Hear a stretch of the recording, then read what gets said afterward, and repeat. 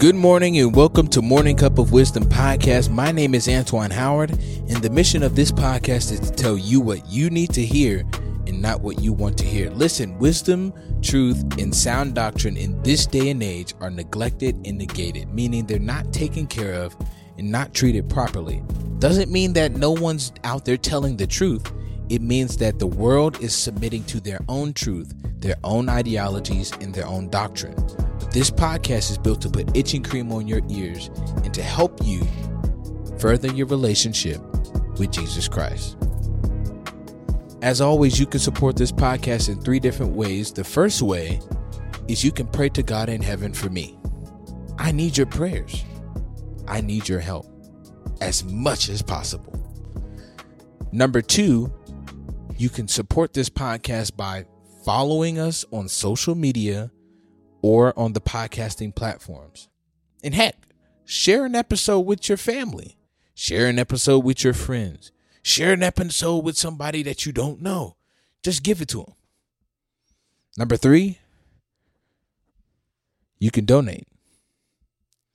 All of the information for all this stuff is going to be in the description. I am so excited that you joined me today, and I'm thanking you for everything that you do for this podcast. I do love you, and I do appreciate you. Let's pray.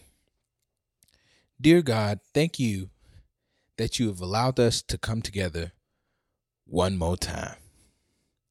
That this is not just a vain opportunity, but this is something that is meaningful. You gave us life, and even that more abundantly. I'm praying right now that you teach us self-control your way so that we may grow and become better people, not only for you, but for those around us. In Jesus' name, amen. So, if you notice by the title, this is cup number 2 of One More Will Hurt. Now, you're probably asking, cup number 2, morning cup of wisdom. Cup 1 was last episode. Cup 2 is this episode. Get it? Because you brew coffee, put it into a cup. The cover art is a cup. Come on, put it together. All right. But the last episode, we talked about a lack of self-control.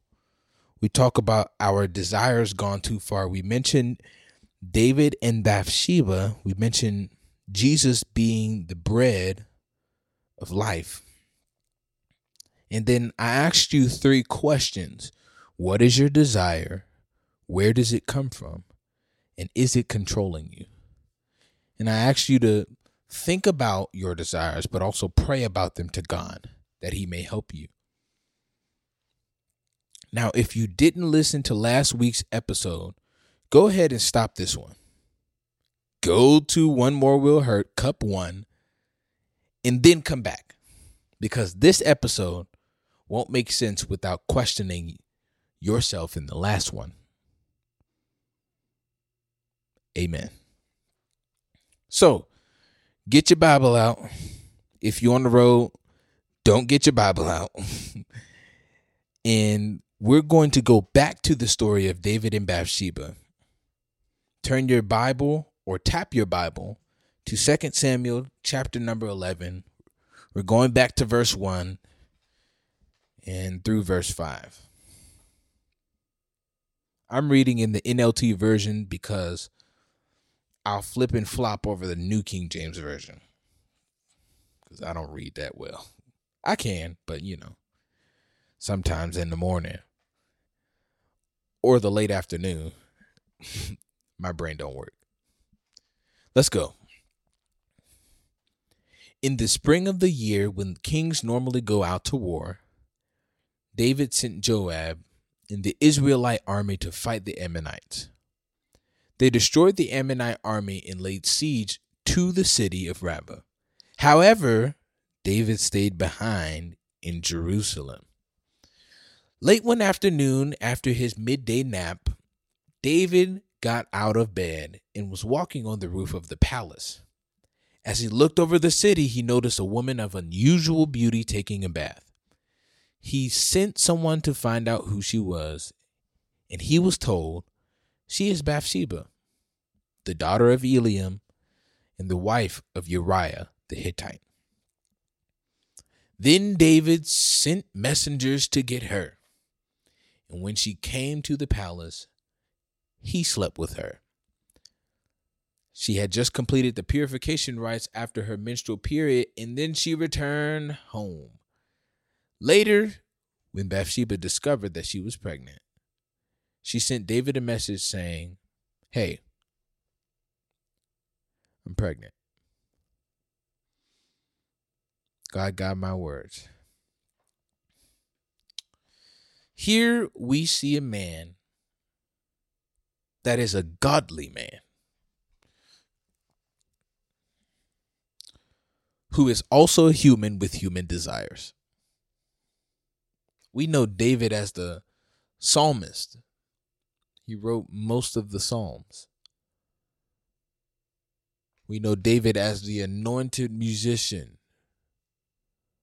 We know David as a warrior for God before he was even in the army. We know David as to be someone who loves God, but he's also human. And when you follow God, it doesn't mean that all your desires for the things that you used to just magically poof away. Sometimes it happens like that, depending on your faith, but you also develop out of the lifestyle you once lived. Let's talk about this. In short, a lying spirit makes you lie, right? A drunk spirit makes you drink lots of alcohol. A lustful spirit makes you what? Lust. What does the Holy Spirit make you? Holy. Holiness is always going to be a process and not a poof, you're holy.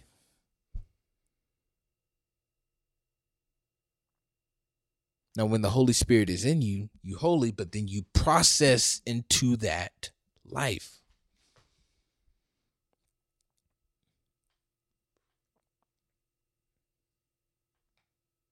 So holiness is always going to be a process. Part of walking with God is what I like to call the character development plan of God, where he builds the fruits of the Spirit. The Bible says in Galatians 5, starting at the 16th verse through the 18th verse, I'm still reading in the NLT. It says, "So I say, let the Holy Spirit guide your lives." This is Paul talking, the Apostle Paul. "Then you won't be doing what your sinful nature craves, aka what your flesh lusts after." The nature of sin, or your sinful nature, wants to do evil, which is the opposite of what the Holy Spirit wants. The Holy Spirit gives us desires that are the opposite of what the sinful nature desires. These two forces are constantly fighting. So you are not free to carry out your good intentions. But when you are directed by the Holy Spirit, you are not under obligation to the law of Moses. Now, if you don't know what the law of Moses is, it is the thing that God gave to Moses. It is a heap of decrees to help Israel stay on the right track of respecting each other and most of all respecting and honoring God. Not following those laws, aka the word of God, would be called sin. Living in sin is when you choose to walk a life with no regard to law. The Bible calls it lawlessness.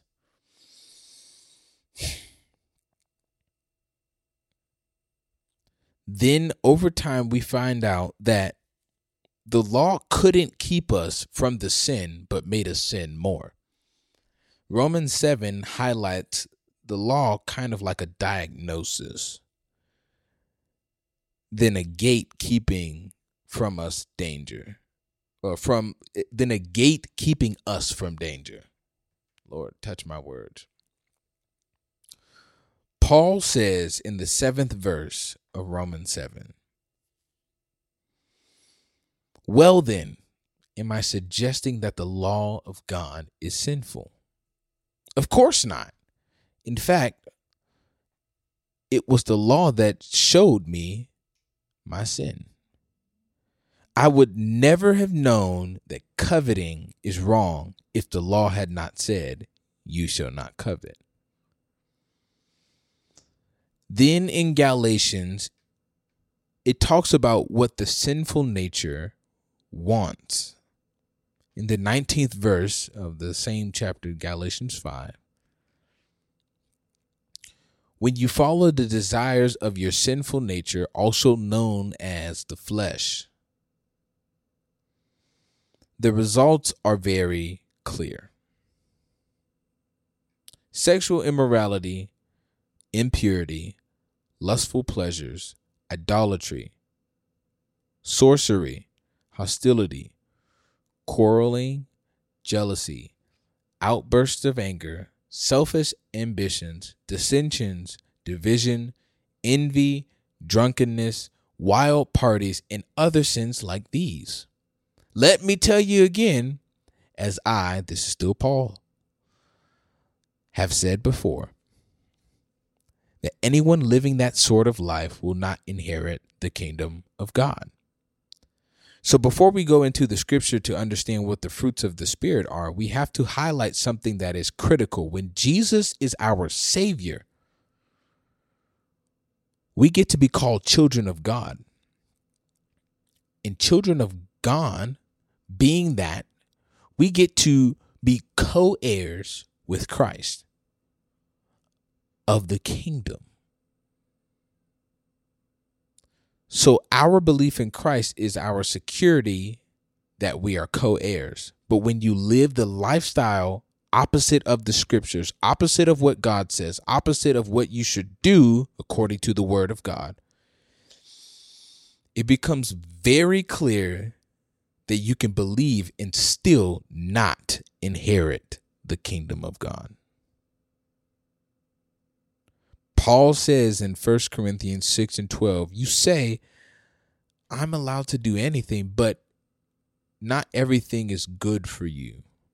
And even though I'm allowed to do anything, I must not be a slave to anything. So the Bible surely says that when we sin, we are a slave to it, just like we mentioned in the last episode. But Christ freed you from the shackles of sin, shame, death, hell, and the grave. Praise God. Hallelujah. Thank you, Jesus, because I should be dead and gone, sleeping in my grave. When you walk in the lifestyle that God has for you, this is what Paul highlights to the church of Galatia after explaining the sinful nature that I just told you. In verse 22, he says, but the Holy Spirit produces this kind of fruit in our lives: love, joy, peace, patience, kindness, goodness, faithfulness, gentleness, and our topic today, self-control. There is no law against these things. Today's fruit we are talking about, guess what? Self-control. Yeah. The King James Version highlights this as temperance, which is the quality of moderation or self-restraint. Beware, I'm about to be a nerd. Self-control is the same thing. We said in the last episode that lack of self-control is the inability to restrain one's desires, emotions, or impulses. Well then, if the lack of self-control is the inability to restrain, then self-control is the ability to restrain one's desires, emotions, or impulses. Another definition says that the ability to control oneself, in particular one's emotions and desires, or the expression of them in one's behavior, especially in difficult situations. Help me, Holy Ghost. We see that David lacked self-control in this situation with Bathsheba. He's seen something he wanted and he went after it with no regard to what would or could happen. And when I study topics like self-control or depression or love or anxiety, stuff like that, like I always like to define the terms, like what is it? And then I ask God, what does he say about it? And when I asked God what self-control was, he didn't tell me, noun, the ability to restrain. No, he told me instructions. And it threw me off a little bit, but I'm going to tell you, you might want to write this down somewhere. God told me that self-control is, number one, knowing the line. Number two, acknowledging the line. And number three, not crossing the line. You're like, the line like a boundary. Like, don't cross the line. This the line. Don't cross it. You know. And I said the same thing too. I was like, huh? What do you mean? Then he explained. He said, knowing the line is knowing the desire and or knowing the boundary you want to pass. Let's take driving, for example. You have a desire to speed because you think that you'll get somewhere faster. You have a desire to run red lights and stop signs because you think you'll get there faster. The line is to disobey that traffic law. Let's make it real practical. Like, say you're driving down the road, grandma is in front of you, and she moving kind of slow, even though she's going the speed limit. Your desire is to cut through the traffic on the left or the right, wherever it is on the road, and go around her so you can get to that clear passage up in front of her. So you do so. That was the line. The line is you have a desire to go around that girl. You have a desire to do it, but you know you shouldn't because of the rules. That's the line, right? Acknowledging the line is saying, what will happen if I cross? So we're continuing with this speeding thing, right? If you're speeding, you have more of a chance to hit someone. You have more of a chance to swerve out of control and lose complete ability to steer your car. When you're speeding, you're more susceptible to get a ticket. When you're speeding, you put more lives at risk in and outside of your car. When you run a red light, you run the risk of hitting someone. When you run a stop sign, you run the risk of hitting a dog or a cat or a kid or something. You run the risk of hitting another person, another car. And most of all, you could lose your own life by disobeying these laws. Then here's the third thing. Don't cross the line. And I was like, wait a minute. He said, once you get through with number 1 and number 2, you won't cross the line. I was like, whoa. So I thought about it. If I have a desire to go around someone by speeding, I've sped before, and I'm trying to be more stewardess of my car and the vehicles that I drive to my places. That's why I was saying in other episodes, you can donate so I can get a car. But I'm being more smart with the cars. I've been driving the speed limit. Amen. Because of this message. I let this message work on me. I recorded it a few times and listened to it and kept talking to myself. This works. Like legit. This works. 1 and 2 makes you not only acknowledge that there is a line. Hello.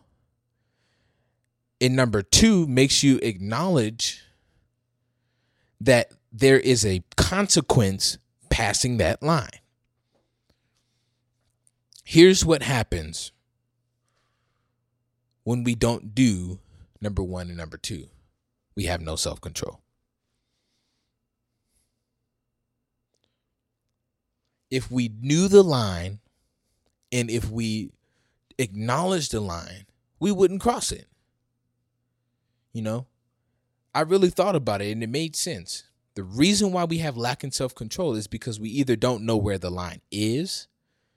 We know where the line is and we convince ourselves that there isn't a line. Or we know where the line is and we don't acknowledge the consequences of passing that line.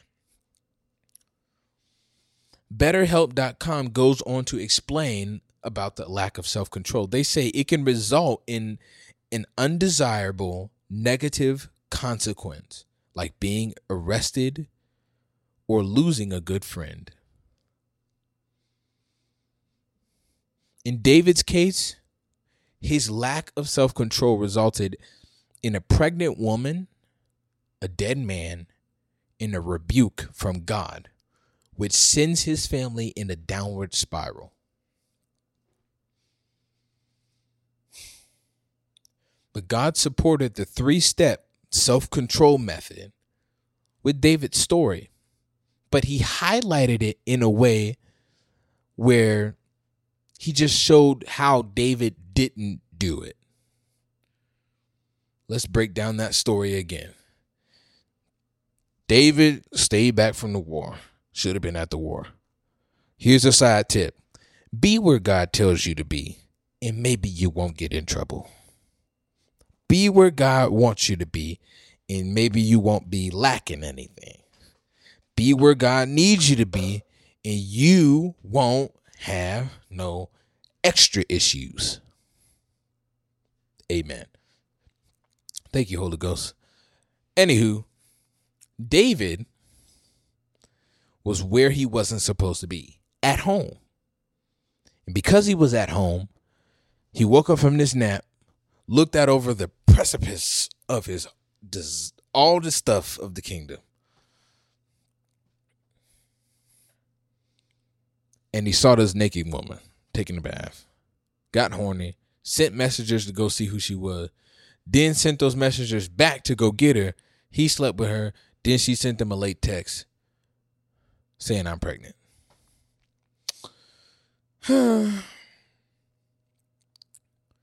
David's desire was to have sex with Bathsheba.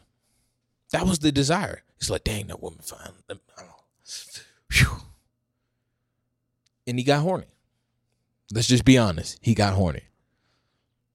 Then here's number 2. David sends messengers to go see who she is, right? He actually goes and finds out what the line is.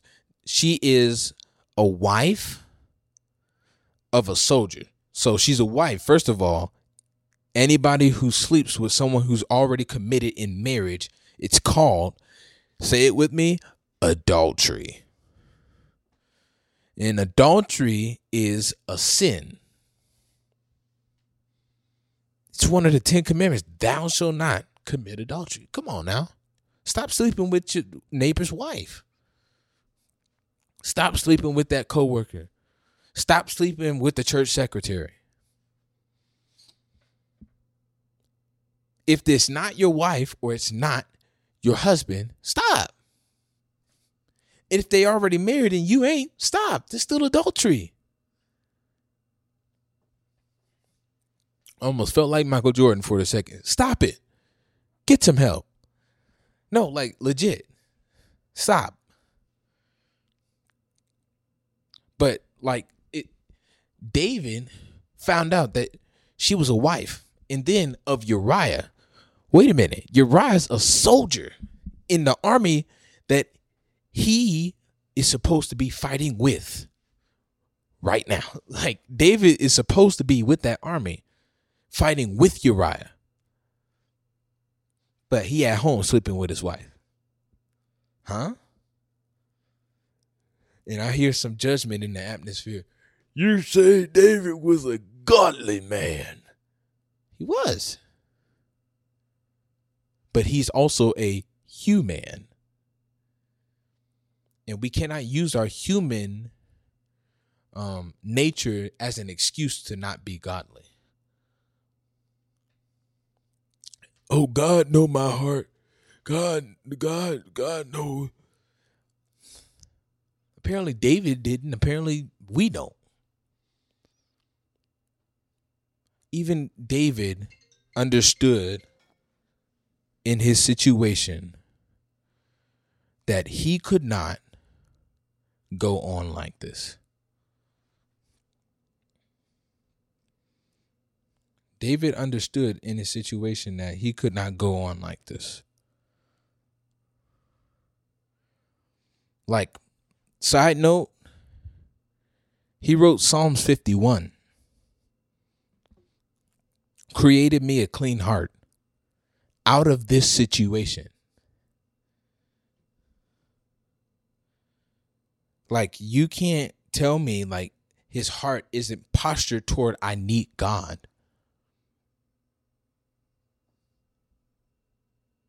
His heart is definitely postured toward that.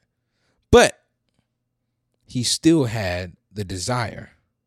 And he still had the line in front of him. Eliam, her father, was another soldier. So not only does David know the line, which is I'm horny, but number two, he knows that he's going to commit adultery. He knows that he would dishonor his soldiers. He would lose respect as a king, and then he gonna get in trouble with God. Now, here's what happens. It's no mystery. David crosses the line because of his failure to acknowledge number one and number two.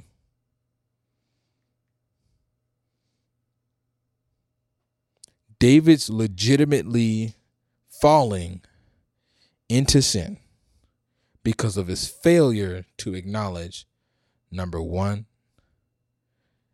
and number two.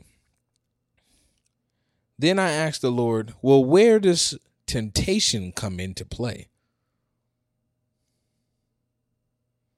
And God said to me, temptation is when the devil twists number two. And that just about blew my mind.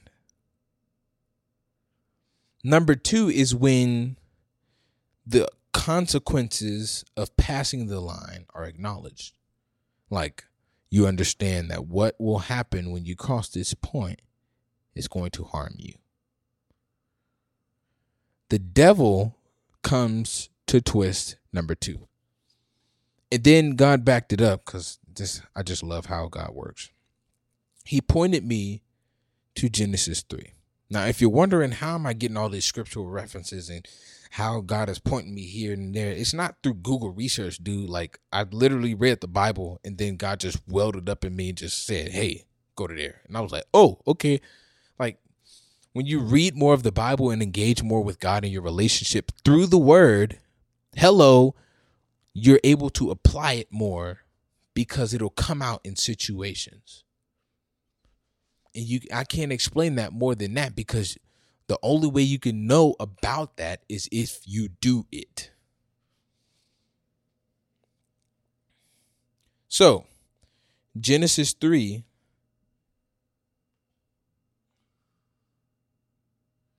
highlights Adam and Eve falling into temptation.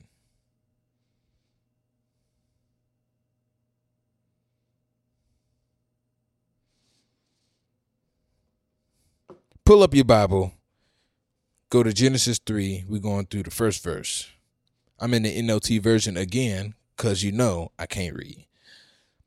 The serpent was the shrewdest of all the wild animals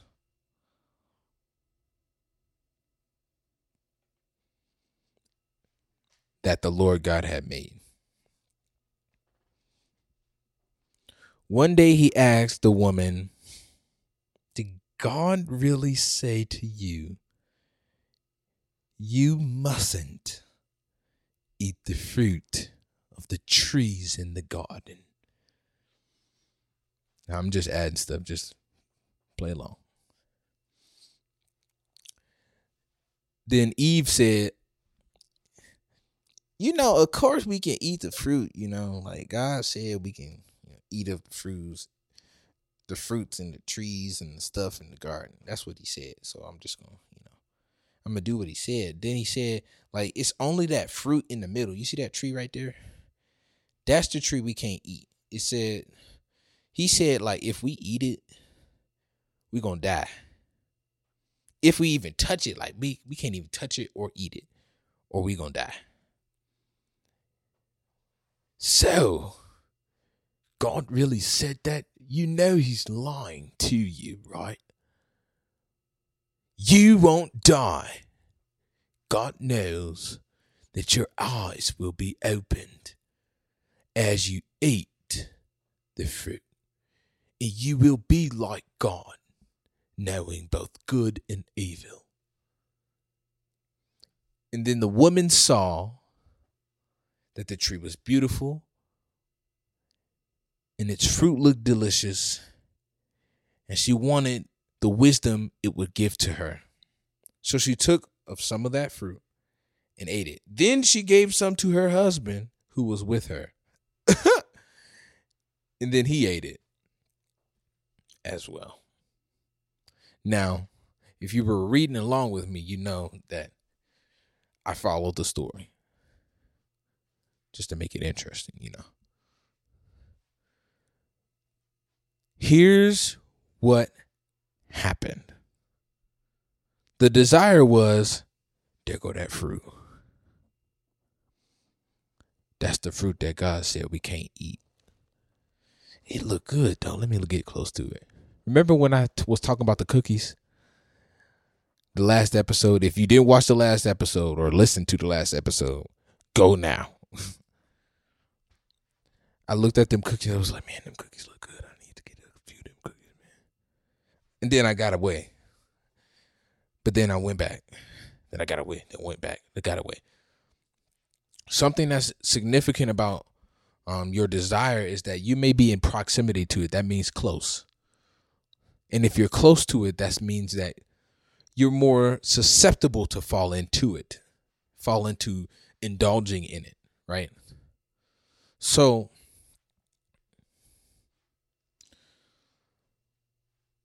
the tree is right there. That's her desire. And here comes the devil with twisting number 2. Now, here is number 2. God literally says in Genesis 2:16 through 17, but the Lord God warned them, you may freely eat of the fruit of every tree in the garden, except the tree of knowledge of good and evil. If you eat its fruit, you are sure to die. So God put the line right there. He said, okay, I know your desire is right there.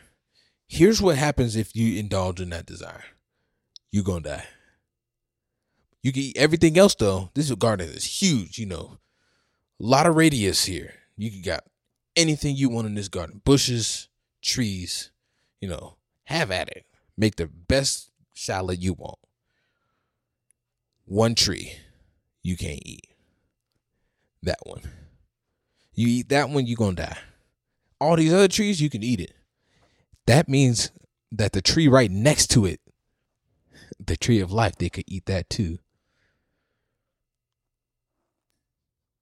But God says you can't eat that tree.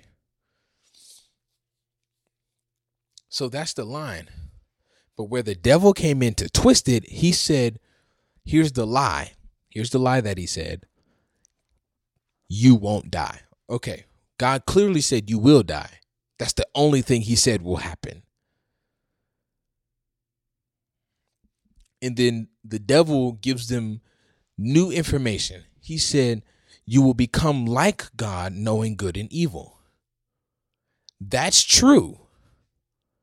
Because later in the chapter 3, we find out that God says to themselves, man has become like us, knowing good and evil. Like,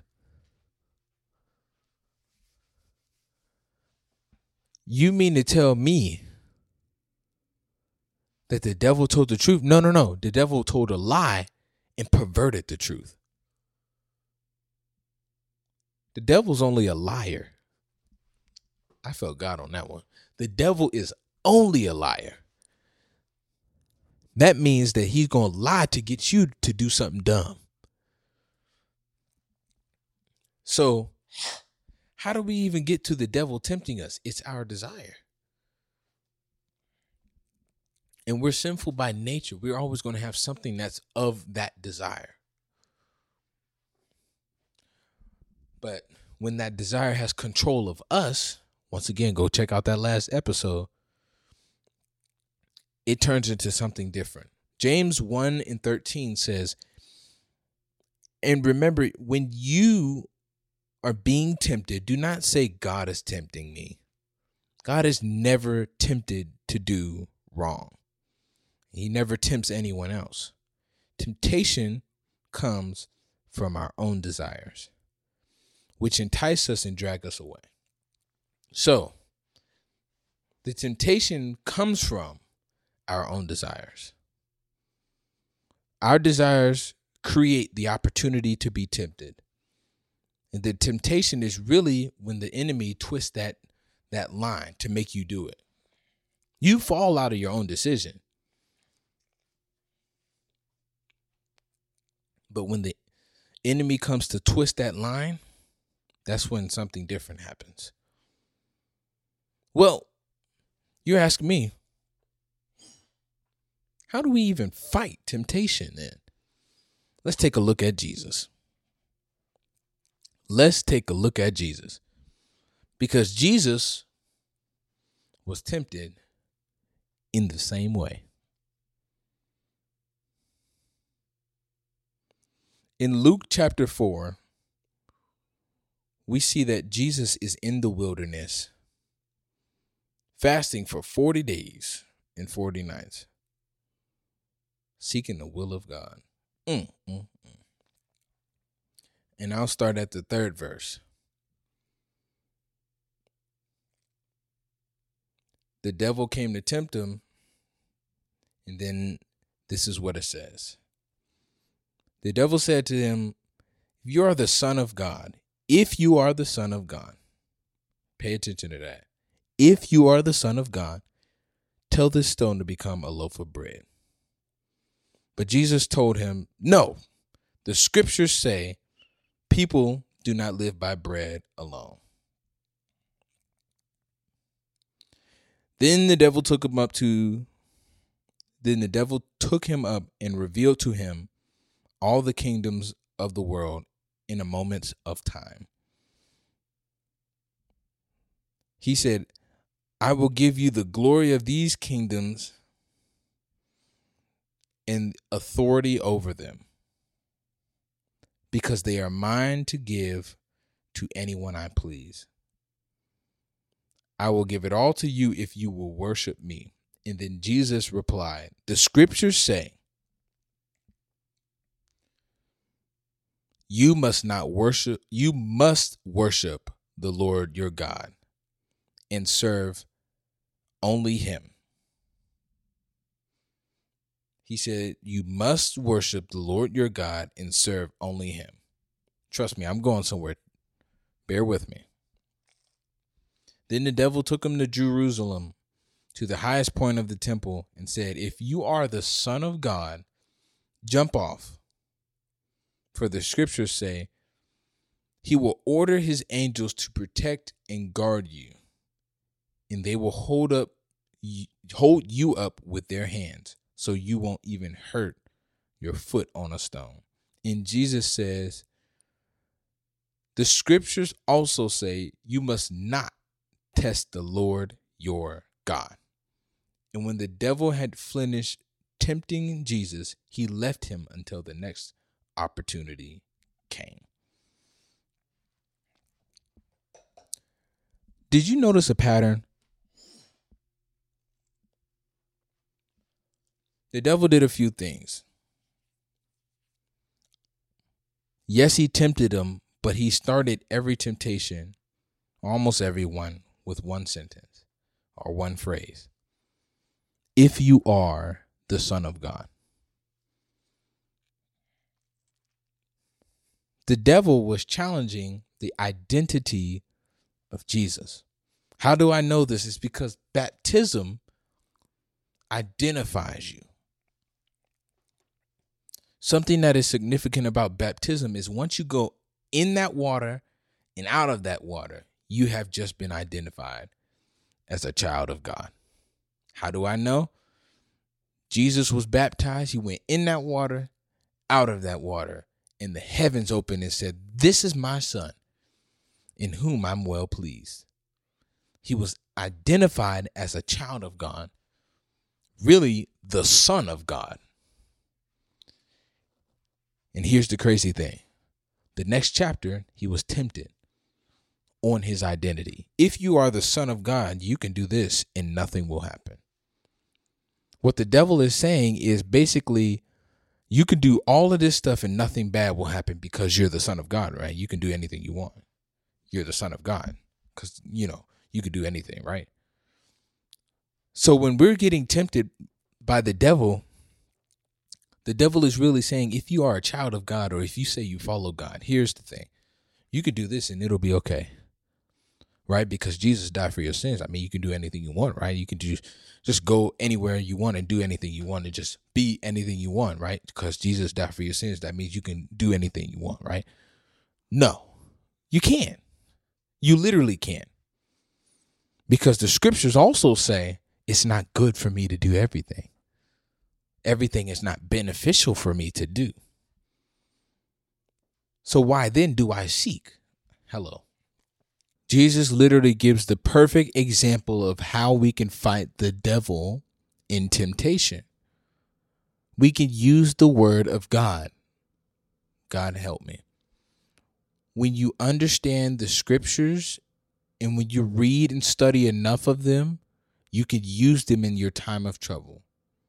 If you read the laws that apply to the sin that God highlights to you, and when you're being tempted, God will bring up those scriptures and he will be able to use those as tools to help you to fight the enemy in temptation. How do I know this? Because in Ephesians, it highlights the armor of God. And one of the weapons, which is really the only weapon that we have, is the sword of the Spirit, which is the word of God. The Bible also talks about our weapons of this warfare. They're not carnal. That means that we're not fighting against flesh and blood, but spirits. And in order to really fight, we got to be equipped with this Bible. We just learned a lot today. And I want to encourage you and say that you can do it. I know this may be a lot of information to help you to gain self-control and to be better about it, but trust me, it's easier than it may seem.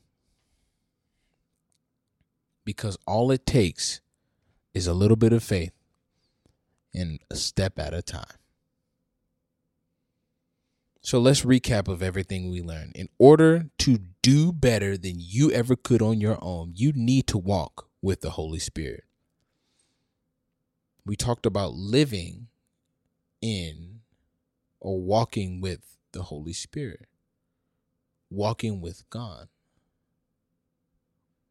So in order to really do that, you should start spending more personal time with Him in the Word. Where do I start? Read one of the Gospels. Matthew, Mark, Luke, or John. Read one. And just start there. And just read a chapter a day. I don't got time for a chapter. If you got time to scroll on Facebook for 20 minutes, you got time for 3 chapters of the Bible. Spending time on praying. You got to pray to God. That's your communication to Him. In adoring Him, worshiping Him, that's your love. But also, you got to walk that word out. Now, I mean, that sounds like a lot of obligation, like, oh my goodness. But when you do one, you'll do them all. I'm going to teach you something. Compromise leads to compromise. I meant to say this in the last episode, and I meant to say this earlier in this episode. Compromise leads to compromise. When you lower a standard in one area, another area is going to get lowered as well. Because it's transferable information. That means that something is going to change that you don't want to change necessarily, but it's going to change because it's transferring. I'm applying what I know in one area to a new experience in another. Transfer. So when compromise leads to compromise, that means that if I lower my standard of eating unhealthy in one area, that means I'm going to lower my standard of spending time with God in the other area. And then if I do that, it's going to transfer into my morals. It's going to transfer into my money. It's going to transfer into my relationships. It's going to transfer. And soon enough, my standards will be lowered everywhere because I haven't nipped it at the bud of where it started.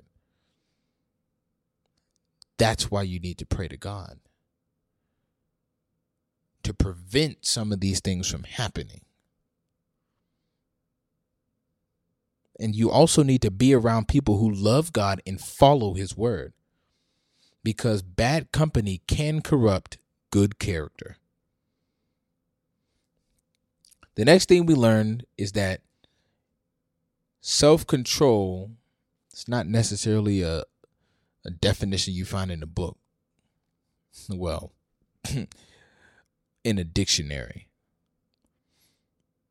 But self-control is really knowing your line, acknowledging that line and the consequences of passing it, and then don't cross the line. We learned that the devil twists the consequences, and that's what temptation really is. It's a twisting of the consequences. So every time you feel that something that you know is bad for you is being twisted into like, oh, it's probably not going to be that bad. That's temptation. And lastly, we can fight with the word of God, which is known as the sword of the Spirit. And really, if you think about it, it's saying the line. Think about it. If Adam and Eve would have just told the serpent, God said we will die, if they just would have repeated that instead of considering maybe we won't, if they would have just told the serpent what they first heard, which was the word of God, they wouldn't have fell into temptation. Same thing with us. If we just know our lines, we won't get them trespassed or trespass anything else because we know the line. You know how many scoops it takes to get to the whole carton, so only get 2. There's a step. If you know the line is I can't get more than 2 scoops of ice cream a day. Because if I get more than 2, I'm going to eat the whole carton. You know the line. So in order to really apply this, you have to start with small steps. Trust me, it's not as crazy as you think. And Holy Spirit, help me on this one. If you have a desire to speed, start thinking about the consequences of what could happen if you speed. And let that dictate what your actions are. If you have a desire to buy more things than your money could afford, start thinking about how these things you may not even need, but how it could set you back. Start thinking about the consequences to some of your actions. If I buy this, what will happen?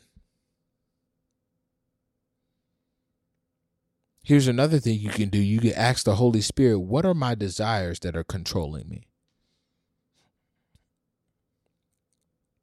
And can you help me get away from these desires? And when you ask God to help you get away from something, here's the rule. When you want to get away from something, you have to go to something. Because if you don't have anywhere to go, you're going to go back. If you leave a relationship, you better have a relationship with God. And that's where you go. Because you leave a relationship, you can go right back to it because that relationship was your idol. With no God in it, it was your idol. That's who you depended on. That's who you called on. That's who you spent time with. And it's not that you can't. That relationship was an idol. So you better have a relationship to go to, which is God's. So when it comes to applying this word, take a small step. If it's as small as acknowledging when you're horny and being like, oh, wait, I'm horny. The Bible says flee, so I'm going to get out of here. That's a small step. It may be a big step to leave, but at least it's a step. So it's like knowing when if you know you horny, leave. Go there. Go home and pray. If you know you're about to get drunk, you know you had one glass. You know you're about to get drunk. Start thinking. Start praying and ask for help for the Holy Spirit to give you an exit and get out of there.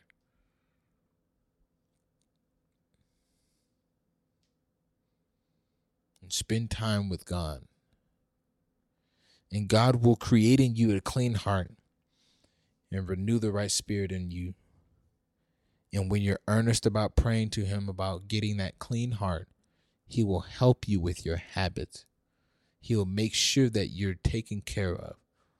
He will never leave you nor forsake you. And what encourages me is he's not going to walk out on you. We, in terms, walk out on him. He can't leave. He didn't go nowhere.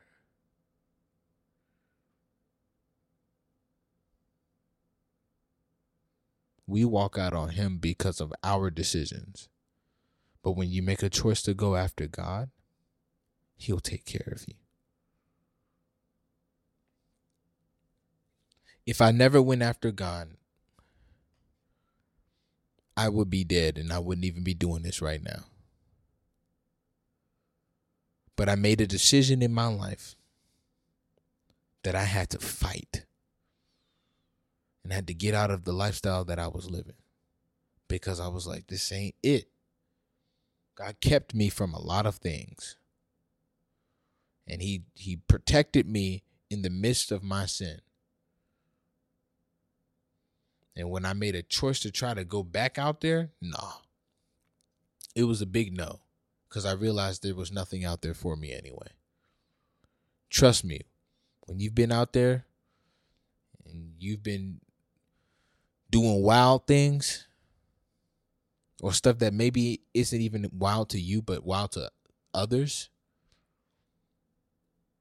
once you have a taste of the love of God, you understand that none of the stuff that you were doing compares. I was tormented every day. I was led astray. I was depressed, super anxious, super overthinking. I had so much going on. And then when God's love stepped into my life, he helped me get to a better space. I have applied this word. The significance of every part of the wisdom that I give you is that I'm going to tell you how I've applied this word. I've applied this word in the midst of sexual temptation. I've applied this word in the midst of gluttony temptation. I've applied this word in the midst of speeding temptations. I've applied this word in the midst of overspending temptation. I've applied this word in all this, and it worked. It literally worked. As soon as I thought about the line and where it was, and then what would happen if I cross it, it shut me down. It literally shut me down. It turned me off. It made me less hungry. It made me shut up my wallet. It literally did that, because I knew that if I were to indulge in it, something's bad gonna happen. And I hate being set back, because I can't move forward. I'm set back. And it was all because of the love of God in my life that I was able to understand this message. I wouldn't even got this message if I didn't have Jesus. So I'm presenting him to you. I have 3 questions for you. Do you believe that Jesus Christ is Lord? Do you confess him as Lord? Yes or no? Do you believe in your heart that he is risen from the dead? Yes or no? Do you want the power of the Holy Spirit? Yes or no? If you said yes to all 3 things, congratulations, you made the best decision of your life. And I'm praying that you continue to follow this podcast, that I may resource you and help you grow as best as you can. But the first recommendation, you need to get in that word. And you need to pray. How do I pray? Let's pray together. Repeat after me. God, thank you for saving me. Thank you for changing my life. I am free because of you. I have grace because of your love. Help me to become better.